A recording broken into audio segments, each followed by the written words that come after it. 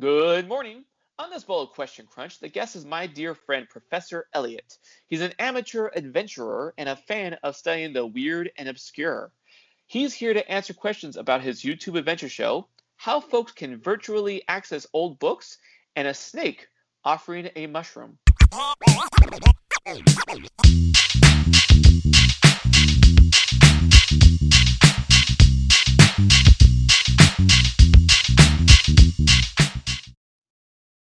Elliot, it has been forever. I don't remember the last time we saw each other.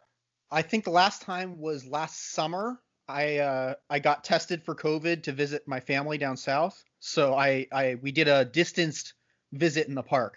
Right. The distance park. It's funny because I did more of that as well. Like when I that park is an amazing park, a perfect park for COVID picnics because there's a I lot of space. There is. It's a lot of space, and there's areas for everyone's preference. You've got the trees for your shady people, and then you've got the sunny, wide open lawn spaces. Set up a picnic.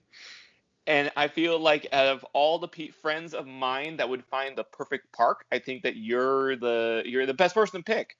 As an adventurer, I think that I'd like to think that you have an experience and knowledge of the best parks.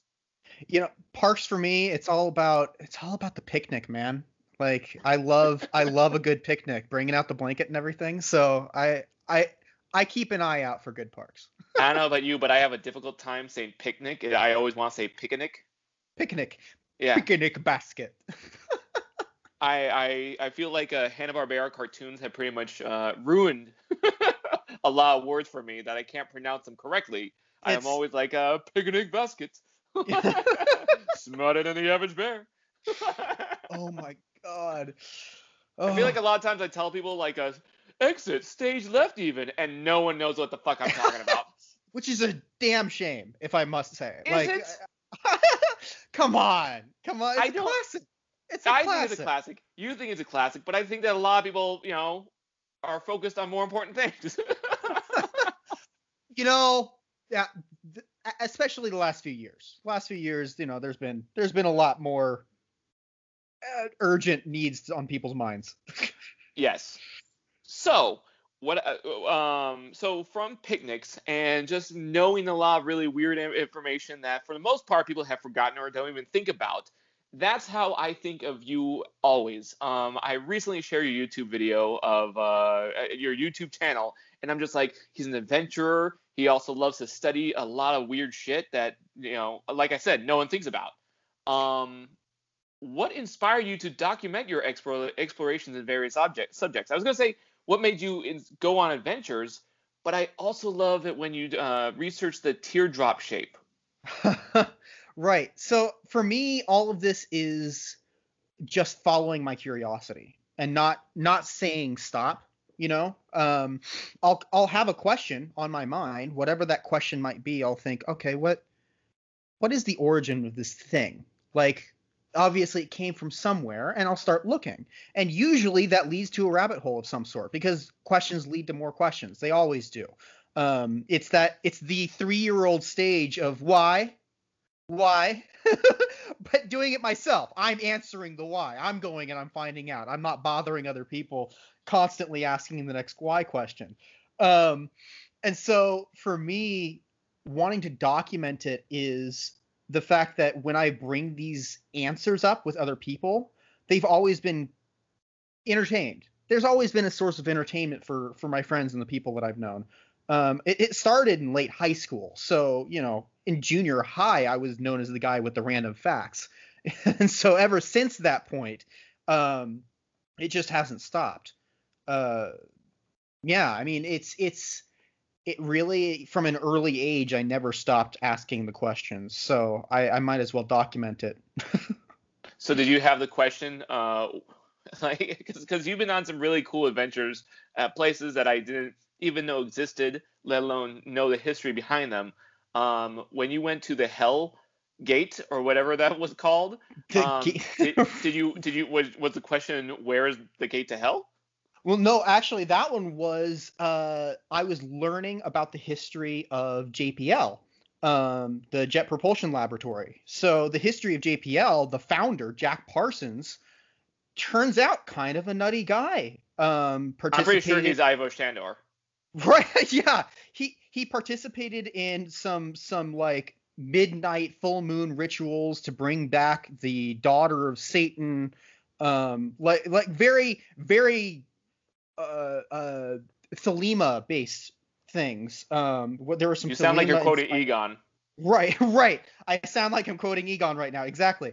So I was learning about this guy and his history, and then found that he did a lot of testing of his own rockets and his own designs right around the Devil's Gate Dam. And that's when I thought, wait, Devil's Gate Dam, and this guy did like devil worshipping type weird, like supposedly like some of these odd ritualistic things. I gotta check this spot out. And it turns out there's a lot of, local legend about the Devil's Gate Dam. None of it is true, except for the fact that Jack Parsons did test some of his rocket launches there. See, I was really worried you were going to say, and tonight it might actually happen, and I'd have to pull out the Bateman and be like, so be good, for goodness sake. Whoa. Well, we already did the Ghostbuster episode in October, so we're not going to do that. Not doing Ghostbusters. Although, if I know anything about you, it's bring out Ghostbusters any opportunity you can.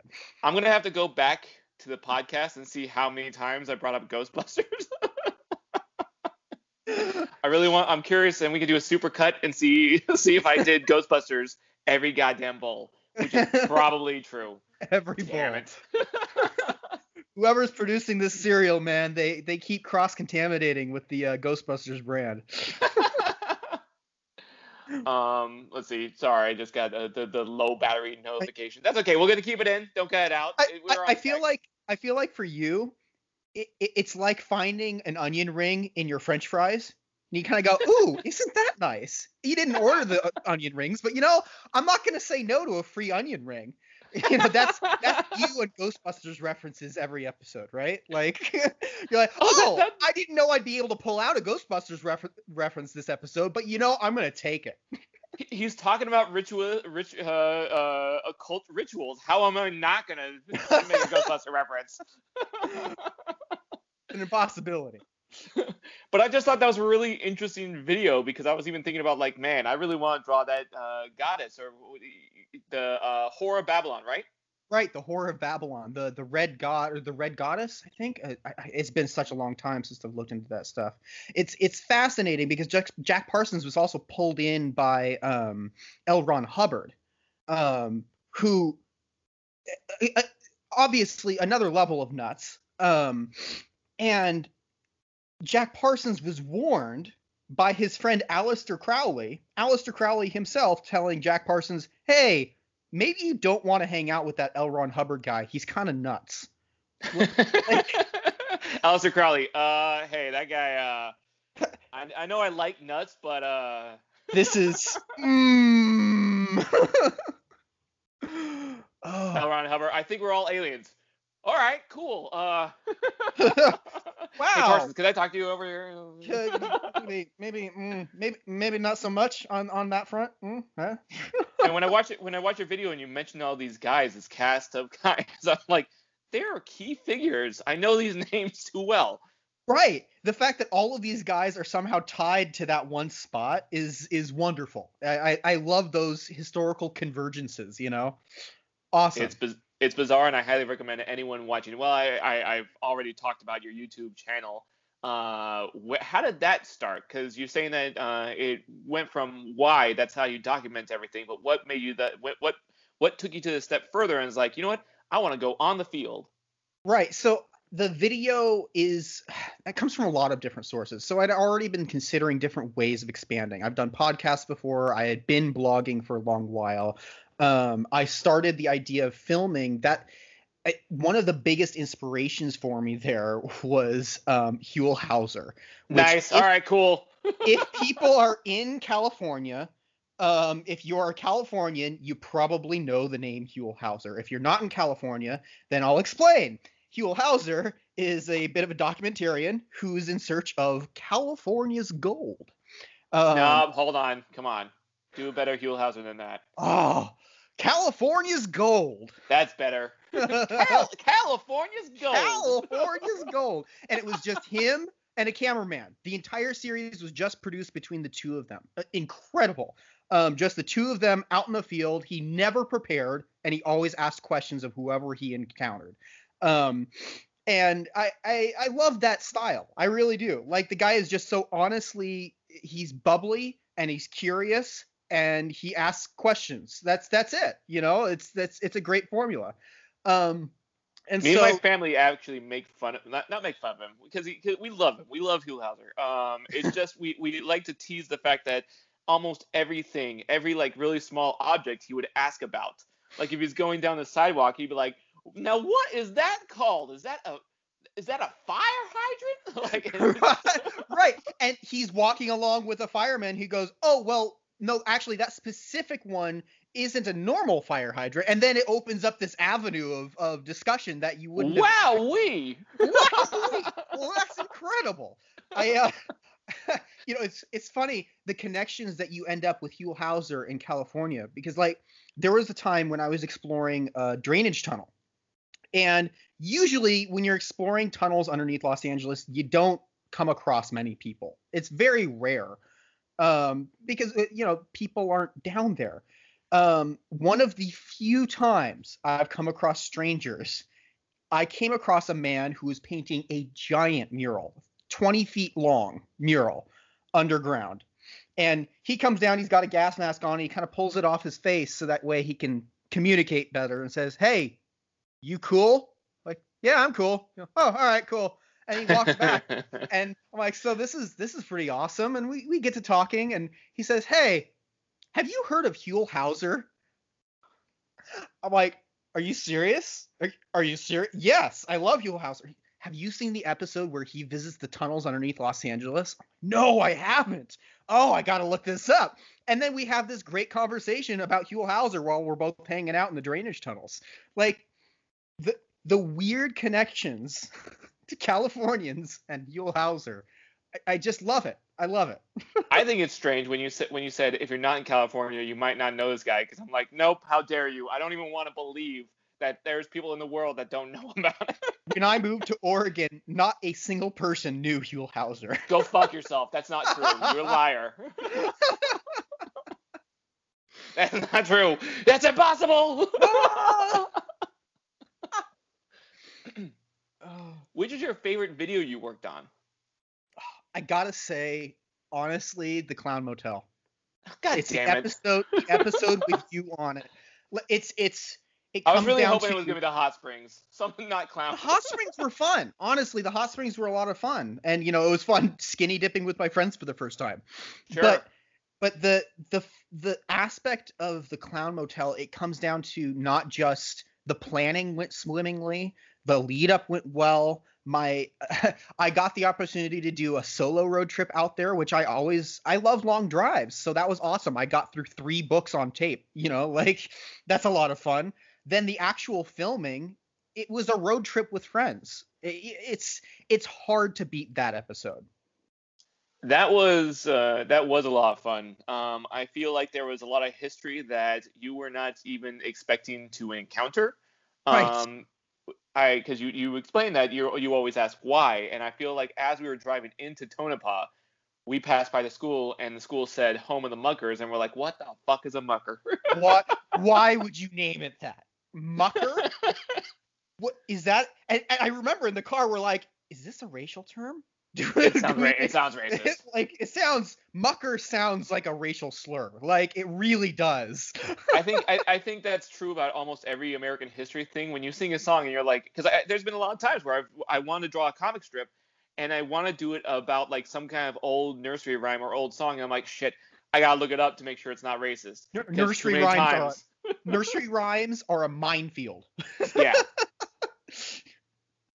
Catch a tiger by its. Oh, wait a minute. No, not that one. What about? No, we can't sing about that one. What about Jimmy Crack Cornhole? No, that one's not good. Right. But what was your favorite part about? All right, well, what was your favorite part about the Clown Motel video? Man, so there's two aspects that stand out to me. Oh man, there's so much to choose from. I Uh, can tell you mine.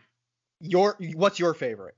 The barbecue sundae was one of the coolest things I've ever seen. Barbecue Sunday. So it was mashed potatoes, gravy. What else? They had coleslaw in there. I think they had meat, right? They had meat of your choice of meat. Was it your choice of meat? I can't remember if it was your choice. I thought it was like pulled pork. Wasn't it Pulled pulled pork? pork. 'Cause it was Pulled like pork. it was Right. shredded something. But served in a Sunday cup. Yeah. And it was just the layer of barbecue, and you took a bite, and you're just traveling through a barbecue meal. If I have to pick an absolute favorite of that entire trip, it would be that we're on our way and you're already about to be tortured for charity, obviously for charity, and you decide on your own to up the ante and call to everybody, on all of your followers, and say, hey, if we raise more money, then we'll watch Attack of the Killer Clowns tonight at the That's motel. not the name of the movie. Killer Clowns from Outer Space. Killer Clowns from Outer Space. Thank you. Killer Clowns from Outer Space. I just don't want to hear any listeners get on my case about naming the movie wrong. Your listeners are definitely the type to know. Well, not even to know. Just they want to attack me for not knowing a clown movie, and then they'll send me like. Right. Fair enough. In any case, your followers did raise the money before we even reached the motel, and we ended up watching that movie. I think that the ballsiness there really, it's a highlight for me. it's a hoisted by your own petard kind of ballsiness. I'm all for raising money in charity. One of it was funny because like I love your hunger for information because I feel very similar. I love learning about stuff, finding something that I don't think most people know, and then just pulling that thread and trying to get as much of it as possible. Because recently I did a drawing of the clowns at Not Scary Farm, and I was like, you know what, I can draw just any random clown, but I was like, we live in this time of the internet where I can find out a lot of stuff at the click of my just the flick of my thumbs. I can get all the information. You can Google Not Scary Farm clowns, and you can find all of them and probably who they are. Yeah, I did. All the clowns in the drawing are real clowns at Not Scary Farm, and I found their Instagram handles. Because of course they each have Instagram handles. Well, because I went on the hashtag, and I scrolled until I found one that was tagged, and I was like, cool. And then I found out their code. Their code. Well, because a lot of them they put BS before their handles, and it's a Board Street. Okay. Boardwalk Street. I think Boardwalk Street, but they that's their term for their clown clan, and it's either BS dot name or BS underscore name, and that's how I found them. Amazing. Yeah, terrifying, horrible. But that's the thing, right? Like there's so much available across the internet. Like some of the things that I like to research, I've got these websites that just are a wealth of information that every time I visit, it blows me away that these websites exist. Like Hathi Trust is a brilliant organization that collects together old scans of old books, and you can just pour through old books online. They're just fully scanned and available. So you've got, okay, I'm researching slang from the 1880s. Well, I'm going to go to Hathi Trust and I'm going to look up some old slang dictionaries. Like this is, I love resources like that exist. I don't remember you ever mentioning this website to me. Oh man, this is a good one. Hathi Trust is a good one. If you're looking for old maps, then the David Rumsey map collection, tens of thousands of old maps. I'm gonna check this out. I love the idea of scouring old books and finding out information that, or just things that people were interested in back then. Right. Yeah. It's a great resource. It really is, and it's definitely a resource for a lot of my research. Which episode of Adventure Club could be a horror movie by simply changing the music? Because I feel like a lot of your episodes have really high and fun and exciting kind of music of like ha ha ha ha ha. But I was watching an episode and I'm just like, shit, this would be terrifying if the music was different. That's the tricky thing, right? Like, because there's a couple of episodes where I did use horror music. Like, Yeah. for the clown episode, I used horror music.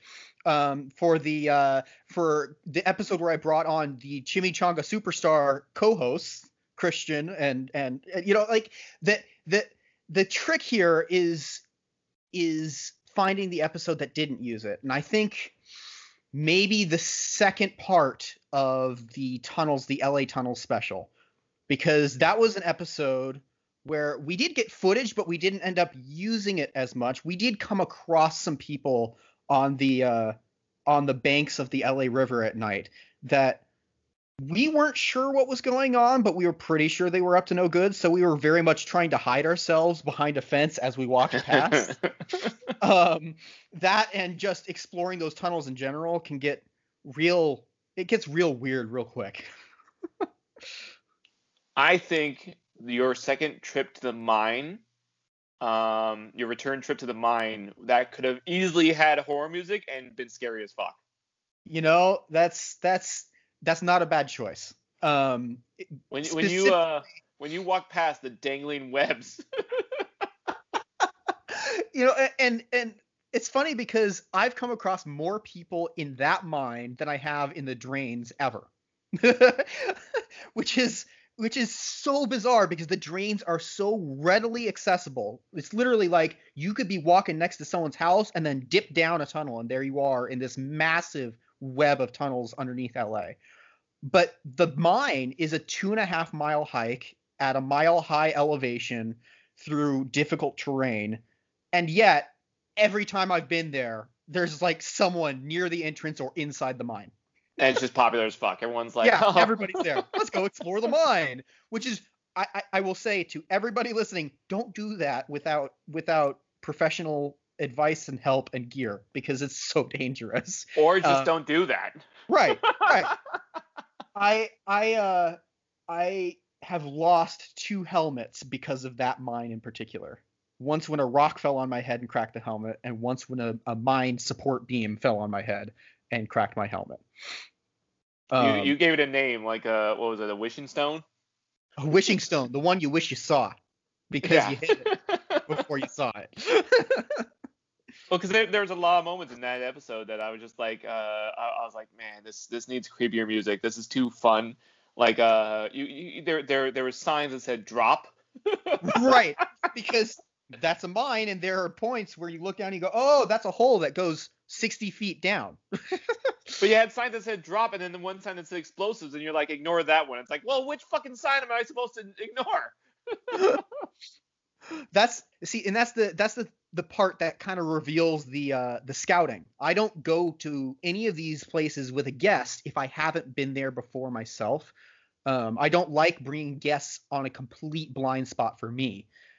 So especially in a place like an abandoned gold mine, I want to know, where are the drops? Where is the exit? Which way do we turn? Which way are we going? Because I don't want to bring a guest somewhere where, oh, where did we come from? Left? Right. No, right. Is it this arrow or is it that arrow? Or, oh, shit, I'm sorry. Did you just slip and fall down a 20-foot hole? Oh boy, I don't have the insurance to cover this. Like this is rope. Right. So it's good to go scouting ahead of time to be sure that a location is well known to me before I bring a guest. And so those moments of ignore that one, it's kind of revealing the backstory of me going, I know there's no explosives in here, but I do know that this one's an exit sign. Those sticks with strings sticking out of them, ignore that. It's right. I'm sure they're candles. Yeah, it's not a problem. Yeah. Do you is it easy to get a guest for these trips? It depends on the trip. I mean, it's been a little while since I've done one of these trips. Sure. Because things happen. I'm planning on getting back into things this coming year, and I'm not sure about guests in general.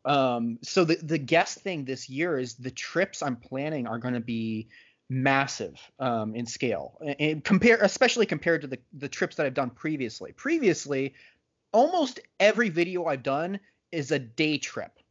I think there's 2 exceptions to that where it was a one night stay, but in general they've been day trips. I hike out, I hike back. The adventures that I've got planned for this year are going to span 5 days at least, if not 2-3 weeks. And so in that case, any guests that I bring on, I'm planning on bringing on as an expert that I might meet somewhere partway through the journey rather than joining me the entire way. Some of these adventures that I've got planned, they've got, locations along the way that do interact with civilization rather than just being in the middle of nowhere. And so I'll have the opportunity to have experts on to talk about whatever I'm encountering that day. That'll be rad. I'm looking forward to it. Your trip to Rendezvous it was an awesome episode. And Rendezvous, the Rocky Mountain Rendezvous. Yeah. I just think it's funny whenever someone says, "Oh, don't drink alcohol," and it's like, but people have been drinking alcohol forever. The desire to want to escape and to warm your body seems to be a key factor to right. all the drinking. And Rendezvous was the moment that, in the classical sense, the 19th century Rendezvous, Rocky Mountain Rendezvous, it was like the moment that these guys would actually have serious amounts of alcohol once a year. So of course they're going to drink every last drop they can get. It makes sense.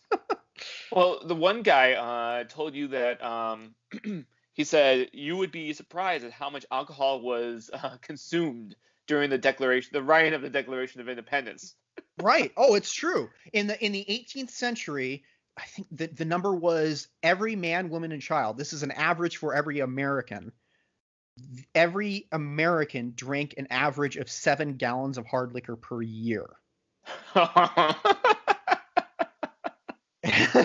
And you look back and you think about it. The water sources weren't necessarily the cleanest back then. So if you're going to have something that's guaranteed not to kill you with giardia, it's going to be the hard liquor. Yeah, whenever I hear about the Electoral College, I think, man, they must have been drunk off their asses. And that they were. So you were talking about your helmet.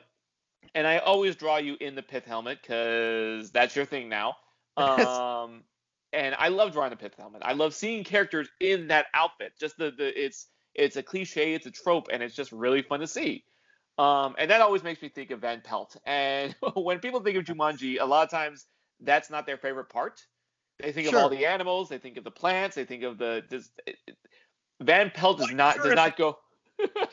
Right. Van Pelt is not the top of the list when you're thinking of Jumanji, but he's certainly a cliched character, but in a wonderful sense. And I get a kick of, for people who are listening, Van Pelt's the hunter. He's the hunter that hunts Alan Parrish. Van Pelt is the one who's hunting Robin Williams' character. And I dig him so much because I think he's also he also captures a very classic trope of having the parent who is in the beginning the authority figure and so kind of an antagonist. And I mean they do it in Peter Pan. It's the same actor like Peter Pan with Hook and Mr. Darling. Mr. Darling. Yeah. Yeah. And I love that. I love that concept of reusing the parent to make it the villain. And it's just really fun. And seeing Alan, stand up to Van Pelt and actually talk to his father. Right. Why do you think Van Pelt hunted Alan in Jumanji? That's a good question, and I think it's important to take note of that cliche we were just talking about, right? The same actor that plays his dad is the one that's playing Van Pelt, right? Yeah. So we have to look at the character's interaction as a father first, because that's the first interaction we see. As a father, that first interaction is Alan gets basically bullied like crazy, and Alan's dad is like, yeah, well, you should be a man. Stand up to your fears. Stand up to the bullies. Face your bullies, face your fears. And later on, Van Pelt mirrors that, right? And he says, face me and die like a man, right? I mean, obviously it's escalated, A from face lot. your bullies to face your death like a man. Um, That was a but sharp turn. right, but the parallel is there. So I think it really comes down to he is hunting Alan because Alan is running. Alan is running away. It's his fear, right? So it's as long as Alan is running, this guy is going to hunt Alan. And as soon as Alan turns around and faces him, he's not hunting him anymore. That's literally what happens in the movie. As soon as he stops running, he stops being hunted. And I think that's the purpose of the character, is he hunts him because he's running away. Well, the purpose of the character, sure, but I'm just thinking of like I like to imagine Van Pelt in Jumanji in the jungle, and like, did he did he actively see like Alan show up and he's like, oh man, a person? I haven't hunted a person. He references the rolling of the dice, right? Well, that's later. Like, That's later. right, but he still references it. And I would like to point out that if he's a part of the game itself, there's something to be said about belief in determinism, because maybe this is a guy who just knows his place and he goes, oh, the dice was rolled, I'm supposed to hunt this guy. That's my job. Determinism versus free will. And the board, you don't really get a choice in that game. If you actually look at the functionality of the game, you're not really getting the choices. You're getting, okay, you roll, you go to this space. That's the essential part of the game. It's very deterministic in that sense. But then the players themselves, when they encounter those things, have some choices, right? So there could be a discussion to be had there about free will versus determinism, in that the characters from the game itself are ruled by determinism, whereas the players have the free will to choose how they interact with those moments. That is an interesting perspective, that because Van Pelt is part of Jumanji and all the animals that are coming at the people, at the players, they're not doing it maliciously. They're not doing it to... They're doing it because the game demands it. Yeah. It is their role. And it's only once they're out in the real world that once they've gone past the attack the humans, the initial attack, now it's free range. Now they just go wherever they want. Right. Okay, we've done our thing, but now we're in the real world. Let's fuck shit up. Yeah. Right? And Van Pelt certainly did that. And because later he says he rolled a dice, and so I understood that when Van Pelt arrives in the real world, I understood that was his goal now, that he had to attack Alan because now he rolled a dice. Now he's got to do that thing. But right. when Sarah is the initial person, right? Yeah. She asked him, she's like, what's his deal? And Alan's like, I don't know. He's always hated me. I have no idea why. I don't know why he hates me. Well, he hates you because the game demands he hates you. And the fact that the hunter knows about the dice roll kind of implies some sort of like internal knowledge of the game itself, right? Like, He knows he's a part of the game. He knows his role is to play out this game as demanded by the dice roll. Shit. I think that changed Jumanji for me. I was expecting like a silly answer, but giving you the best answers I can. Well, because now I'm like having I'm having all of this thought that because they're stuck in Jumanji and there's no other path to go but forward. This movie got scarier, more scary than ever. There's no free will. You just have to keep going in that direction or die. It's an existential crisis, isn't it? Yeah. God damn it. I related to that, I highly recommend you look up the series Devs. It blew me away, honestly. I really enjoyed it. It's very, very much deals with a lot of those philosophical concepts. And if you can handle another existential crisis, it's one season and the whole story is done. It's worth looking at. I'm a big fan of existential crises. Crises. This top of the list, man. Top of the list. I feel like, and I know I've mentioned Animaniacs in so many episodes of Question Crunch, but I'm going to do it again. Yes. Yakko Warner was the first person to give me an existential crisis. When he's saying it's a great We're big all universe. Really puny. And a tiny little speck about the size of Mickey Mickey Rooney. Rooney. Yes. It's a great big universe, and we're not. You go as a grade school kid going, oh no. Oh, oh, really? Okay. We're not the center of the universe? That's shut up. And Yago even says like we you know there might be life out there, but we don't know for sure. Yeah, when I was a kid and I was watching that. You have to get into learning about like relativity and things to realize that the world really does center around the observer. According to relativity, I am the center of the universe. So, Animaniacs gives you that existential crisis to really feel and experience for a while. And then you get to high school and learn about Einstein a little bit, and you can feel like you're the center of the universe again. But you have to have that existential crisis as a child. Get it over with. I actually blame the concept of center of the universe to the disappearing of stars as we've gotten more as cities got more and more populated and there's more light pollution in the air. We don't see the Milky Way. We don't even know why the fuck it's called the Milky Way. And then the stars keep disappearing and disappearing until we only care about ourselves. Oh boy. Man, I just found out as of a year ago, there's a new dark sky sanctuary in Northwest Nevada that is some of the darkest skies in the world. I am desperate to go and visit this place to go stargazing. Now, what do you mean by dark skies? Is that just as far as light pollution? Light pollution. Yeah. Okay. So it's some of the most clear stargazing in the world, and is probably the most clear stargazing in the country, at least in the continental U.S. In Nevada? In Nevada, it's near Massacre Rim, which sounds very ominous.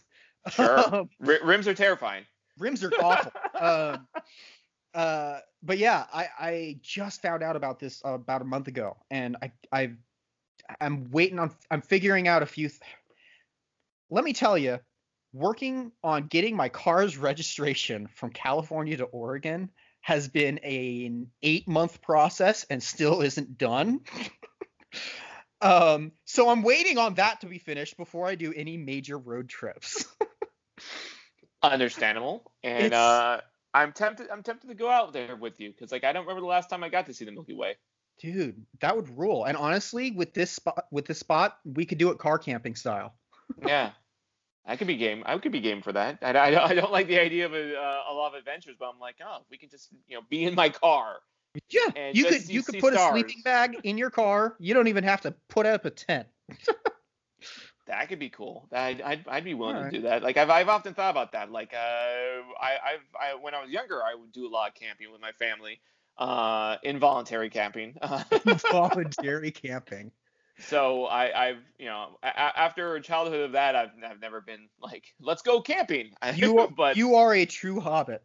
Yeah. But to see the stars, I would like to see the stars again. That would be cool. I'll keep you in mind. I'll keep you in the loop for this. What fictional subterranean person? Because you've gone underground a lot in your videos. You go underground a lot. Either in man-made, always man-made tunnels. But either the drainage tunnels, the LA tunnels. We did do the lava tubes once. Once. What fictional subterranean person / thing, I didn't want you to think that it had to be a person, have you been most worried about encountering? So one of the times that I went to explore a gold mine, the night before, I made the mistake of watching The Descent for the first time. Oh. And I can't say that I was believing that there were such monsters, but I can say that there were many times in that gold mine when I heard a noise and panicked. Sure. That is an awful movie to watch before you go underground. I didn't expect it to be as bad as it was in terms of its effect on me. I don't remember the last. I don't think I saw The Descent quite a while ago, and I haven't had a good rewatch. but I don't know if it would have the same effect because a lot of those moments. You know what? I'm gonna watch it. I'm gonna rewatch it again because Yeah. it's a good movie. Yeah, and I recommend it to anyone listening too. But don't. I recommend watching The Descent without looking it up first. Sure. That was one reason why it affected me so well, was that I didn't know the plot. It really blew me away in that sense. Like, I honestly don't think I looked it up because I think I saw it on some streaming service, and I love watching just whatever streaming service is like. Here's a movie for you. I'm like, sure, let's do it. let's do it. Game All on. right. I because I feel like that's the most adventurous I am whenever watching a movie or a TV that I don't know about. That's your level of adventure. Is because let me watch a safely new on the thing I've couch. never heard of. Safe on the couch. Excellent. I actually have not. I keep like Hulu keeps recommending Devs to me, but I never actually got around to watching it because it just, I don't know, didn't seem like something I'd be interested in. But you are one of the people I put on like my top list of people that if they suggest a thing to watch, I will do it. So I'm honored. right. I'm honored. Yeah, Devs was really good. It's a thinker, man. It gave me a lot of existential thoughts. So you're the most worried about seeing the monsters from Descent? Yeah, that's probably the top, because the rest of them, like, I didn't. Fictional is the key word, right? Because Yes. like, if we're talking fictional, yeah, I think that's the only case that I had an issue. I've literally hosted a screening of It Chapter 1 in a drainage tunnel, and I was not worried about coming across a clong. Not even the Underminer from Incredibles. Underminer. I may be beneath you. Nobody's beneath me. Yeah, no, not even the Underminer. No, I feel what's that line? Because I think it's from Incredibles 2 where and it's one of my favorite moments from Incredibles 2 where it's like, oh, I'm not part of the plan. Like it's like when Mr. Incredible invades his plan and he hasn't changed things up. Right. Oh my God. Was there any adventure? Because like so going underground after watching Descent, that's the time when you're like looking over your shoulder to see if any sound. Gold mines are not quiet places. You know, there's dripping and things falling off of walls, so there's constantly sounds behind me. Is there any other time when you had to hide fear for everyone else? Be like, I know what I'm doing. Oh man, it was definitely the encounter at the side of the LA River when we were going into the tunnels, because so when you see an SUV parked at the side of the river with a bunch of people, you know, you go, okay, one, cars aren't supposed to be here in general. This is not a spot where cars are supposed to be. Two, it's like 11 p.m., 12 p.m. at night on a weekday, you know, like this is getting weirder. They're facing the river. Something sketchy is happening there, right? So I was genuinely freaked out. Or they're trading pogs. You don't know. You're making. They could be trading pogs by the river. So I had to be the calm-faced leader of like, hey, we don't know what they're up to. Don't worry about it. We're just gonna be quiet, go underneath the fence, and head on our way. But I was shitting my pants. Crap! I didn't bring my slammer. I can't trade pogs. I can't play them. If they challenge me, we're all dead. Woefully unprepared. Like, the thing is, like, if you come across homeless people, the best thing that you could have is like you got like a joint in your pocket. And like, because when it comes to the tunnels in LA, one of the most common things you'll see is people are camping out. Sure. And if they look nervous about you or something like that, offer them a joint and you'll be their best friend. And you're good. That's all it takes. But if you see an SUV parked at the side of a river and if they're up to something shady, a joint isn't going to fix that situation.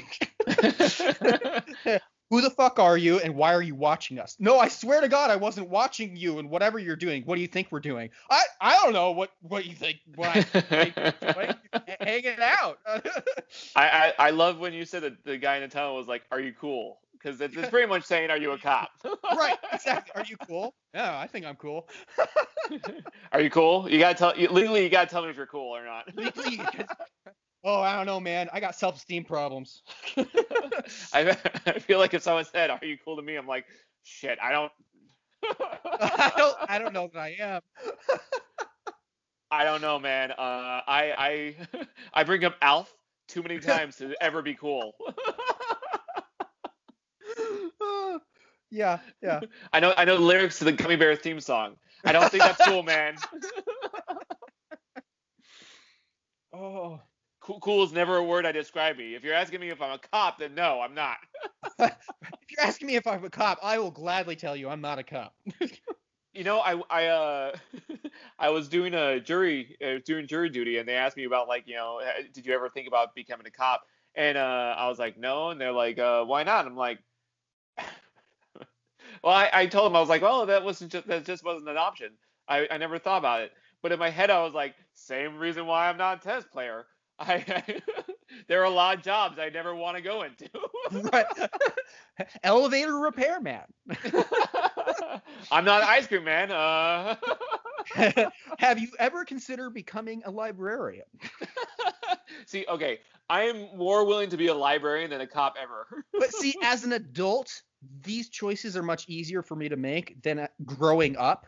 Like, Yeah. growing up, I wasn't aware of a lot of the issues with police. Growing up, when I Sure. was in grade school, I wasn't aware of the issues with police. I wasn't aware of the issues with any of those things. But as an adult, if you ask me now, which would I rather be, a librarian or a cop? That's an easy choice. I would much rather be a librarian. Yeah, but even as a kid, I'd still go for the librarian because I like books. Fair point. I would also go for the librarian over the tennis ball player because tennis is a sport. I think if it were the choice between tennis player and librarian, I'd still go librarian. Sure. I just think there's a lot less skin cancer involved. that runs in my family. I got to watch out for that. Why you are such a big fan of pursuing knowledge and Right. your documentation of the knowledge that you learn? I love it. I remember when we met, it was just you being an artist, and we were at an art show. But then when I eventually watched your YouTube channel, I was like, oh my God, because I grew up loving Hugh Hauser. So I love watching people explore places, and I mean, Question Crunch is about that too. Just asking people about the projects that they work on. I like spreading the news and informing it's that people. Exploration, right? Why should we pursue knowledge? Why should we? Pursue knowledge. So it's interesting that you use the phrase pursue knowledge rather than just having knowledge, right? Like, I formulate my questions specifically. There's that Einstein quote, right? Like, the pursuit of knowledge holds more value than its ownership or something like that. Like, having knowledge is not as worthwhile as pursuing knowledge. And I think that it kind of speaks to us as human beings. I think I feel like we wouldn't have ever left the trees if it weren't for our curiosity, right? I feel like there's some deep genetic need for us to be curious and to follow our questions. Hey, what's on the other side of that lake? I don't know. Want to go? Yeah, let's go to the other side of that lake. And then we just kept going, Why should we pursue knowledge? It's who we are. Why wouldn't we pursue knowledge for knowledge's sake? Pursue knowledge for the sake of pursuing it. It's hard for me to answer that question without going into like recursive reasoning. Pursue knowledge to pursue knowledge. Duh. and then of course I'm like, but the knowledge itself isn't as important. Wait, what? Yeah, no, just pursue the knowledge. Really. I think. Yeah, but now if you go on the other side of the lake and tell people about the other side of the lake, they'll be like, oh, that's fake news. Right, nowadays. Well, thinking about the genetic aspect of it, there's also, or the biological aspect at least, there's something to be said for the neuroplasticity of children and the why questions, right? kids are the ones who are constantly doing that pursuit of knowledge to irritating levels for some. And we lose that as we grow up. Many of us lose that as we grow up. But those who don't tend to have a lot more of a flexible mind from what I've seen.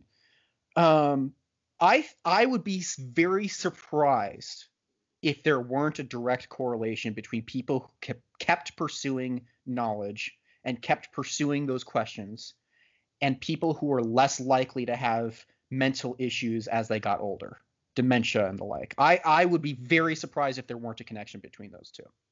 Now, do you think that people who ask why, because there's there's the people that ask why and they're able to determine whether or not that answer is a valid answer and use critical thinking to be able to actually understand it. Analysis is the other aspect of that, right? So it's Yeah. like, I think that's the key, right? Because there's the pursuit of knowledge, there's the analysis of it, the intelligence to be able to analyze it, and then there's the wisdom of how to apply that knowledge, right? None of that, of course, is the knowledge itself. Yet again, the important thing, knowledge is still the bottom rung. How to balance those is important, but I think if you've got the first one, you're more likely to be able to get the others. If you're not willing to pursue knowledge, if you're not willing to pursue more knowledge, then you're never ever going to get the analytical skills to be able to apply that knowledge. Because I only ask because I've seen people on on the internet with the attack on the Capitol Hill, or the attack on the Capitol, saying that, oh, why did they attack it? Oh, well, clearly they are Antifa dressed up as Trump supporters, and it's like, no, that's not. I don't think so. Yeah, again, but see, the people who are saying that, are they genuinely pursuing knowledge? I don't know that we could say that they are. Because they're being either one, they're following someone else's statement of, oh yeah, that's just Antifa. And you go, okay, well, where did you hear that from? Well, comment on Reddit or a comment on Facebook or whatever. But if they were actually to pursue their knowledge, as in pursue knowledge, finding sources, they would find out the truth, right? Like, I think that the people making those comments aren't necessarily actually pursuing knowledge. They just think that they already have knowledge, right? They're putting the emphasis on the knowledge itself. Oh, I have knowledge that this is Antifa. Did you pursue that knowledge? No. And I also think that that's I think the key ingredient of pursuing knowledge is knowing when. So, for example, back to the attack on the Capitol. I read a story, or I keep seeing the meme show up about the guy who tasered his balls and then died of a heart attack. And I posted that recently, and it's true that he did die of a heart attack. I can't find any confirmation that he tasered his ball, that it's a result of him tasering his balls. That won't stop me from talking about that story, because it's funny and there's no actual stake in it if that story is wrong. And if I find out that the story is wrong, then I'll stop spreading it. Fair. And the other key, I love the friends that I've seen on Facebook do this, is when you own up to it. Yeah. I have seen people, especially if it's not a low stakes thing, like obviously something like that. Why did he have the heart attack? Doesn't really matter in the grand scheme of things. A man stormed the Capitol and had a heart attack as a result of the madness that ensued because of that. That's the story. How that came about at this point is unconfirmed. But if you found out the truth and it wasn't what you thought, that doesn't matter in the grand scheme of things. If something larger were to be, confusing you or fooling you, it might be worth correcting yourself if you were to share that online or share that with your friends. I've been caught up in fake news, and when I found out, I went, oh shit, who did I tell? And I immediately started texting friends and went, hey, so remember when we were talking about such and such? I fucked up. Here's the reality of the situation. My bad. I love it when friends can call me out on stuff, because I think I posted a thing that I thought was funny, because it was funny. It was a funny joke, but then someone said that person is it should be boycotted because he's this guy who thinks he's scientific, but he's led by pseudoscience and he's just an idiot. And I forget the name. I should tell you. I should know the name just so I can spread the news that he's an idiot. But you looked into it. Well, no. My friend called me out, sent me a link, gave me verification, and showed me all the examples of him being an idiot. And I was like, all right, cool, thank you. And I deleted that thing because even if it's funny, I don't want to give that dickhead a platform. Right. And that's the thing, right? Owning up to your own shit is so important, and it's the one thing that should keep everything that's been happening a lot more civil, but not many people are doing it. Owning up to your own shit is so important. And being willing to accept being called out. Right. Don't shut down when someone says, "Hey, you're wrong." Own up to it. Yeah. Look into it. Go, am I wrong? No, I'm not wrong. Or am I wrong? Yes, I'm wrong. Either way, be open to it. Sure. So you are definitely a fan of pursuing knowledge, and you also had a show, Fantastic Feasts and Where to Find Them. And Yes. There were a lot of stuff that you ate that I'm just like, hell no, that's not going to happen. Even though I'm willing to eat a hot dog, and I have no fucking clue anything about the hot dog, I'm not willing to eat all the stuff that you eat. So, Adam and Eve also were in the mood to pursue knowledge by eating the forbidden fruit. If you were in the Garden of Eden and you wanted to eat the forbidden fruit, how would you prepare the forbidden fruit in a meal? Okay, so you have all the text now. there's a few questions here that need to be addressed. I think the basis for my show, a lot of the time, what we would do is we'd try the ingredient and try it in a recipe. If I had the forbidden fruit, I think right away, no matter what, I'd have it on its own first to experience it as it is. Sure.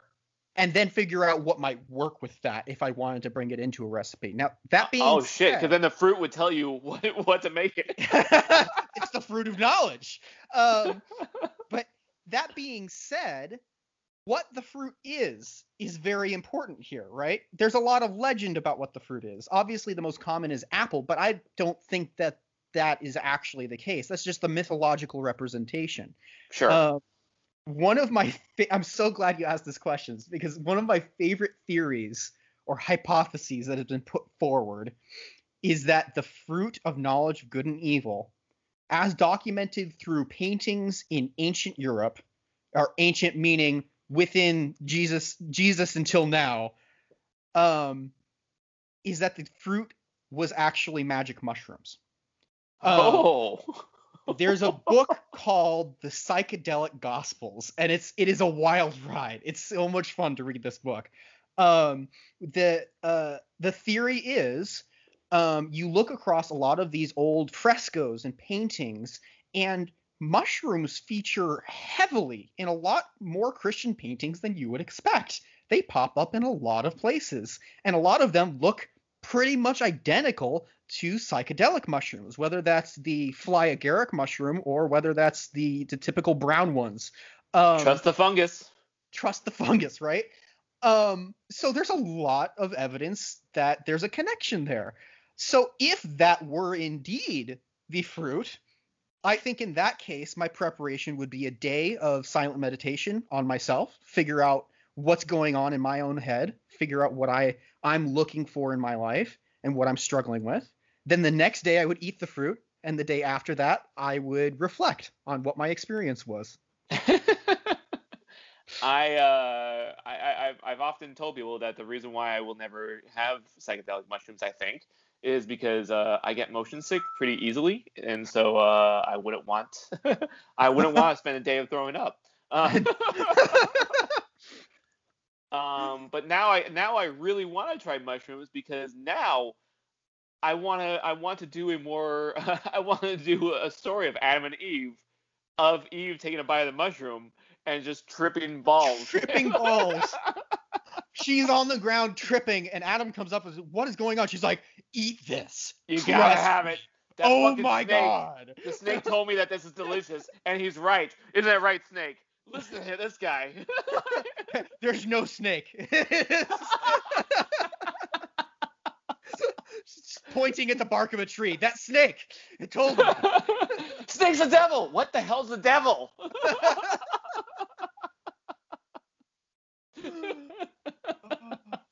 Oh my That's God. fantastic. I definitely have temptations to make some videos about biblical drug use, because there's more than just the fruit. There's also like incense sacrifice, sacrificial incense. It turns out there are psychoactive components in frankincense and myrrh. There's psychoactive components in some of the waxes that they used in their production of incense. So if you combine all of those ingredients together, supposedly using it the way that they specifically instructed, which is you light this in a poorly ventilated area, as in you're hotboxing it, then you're doing it right.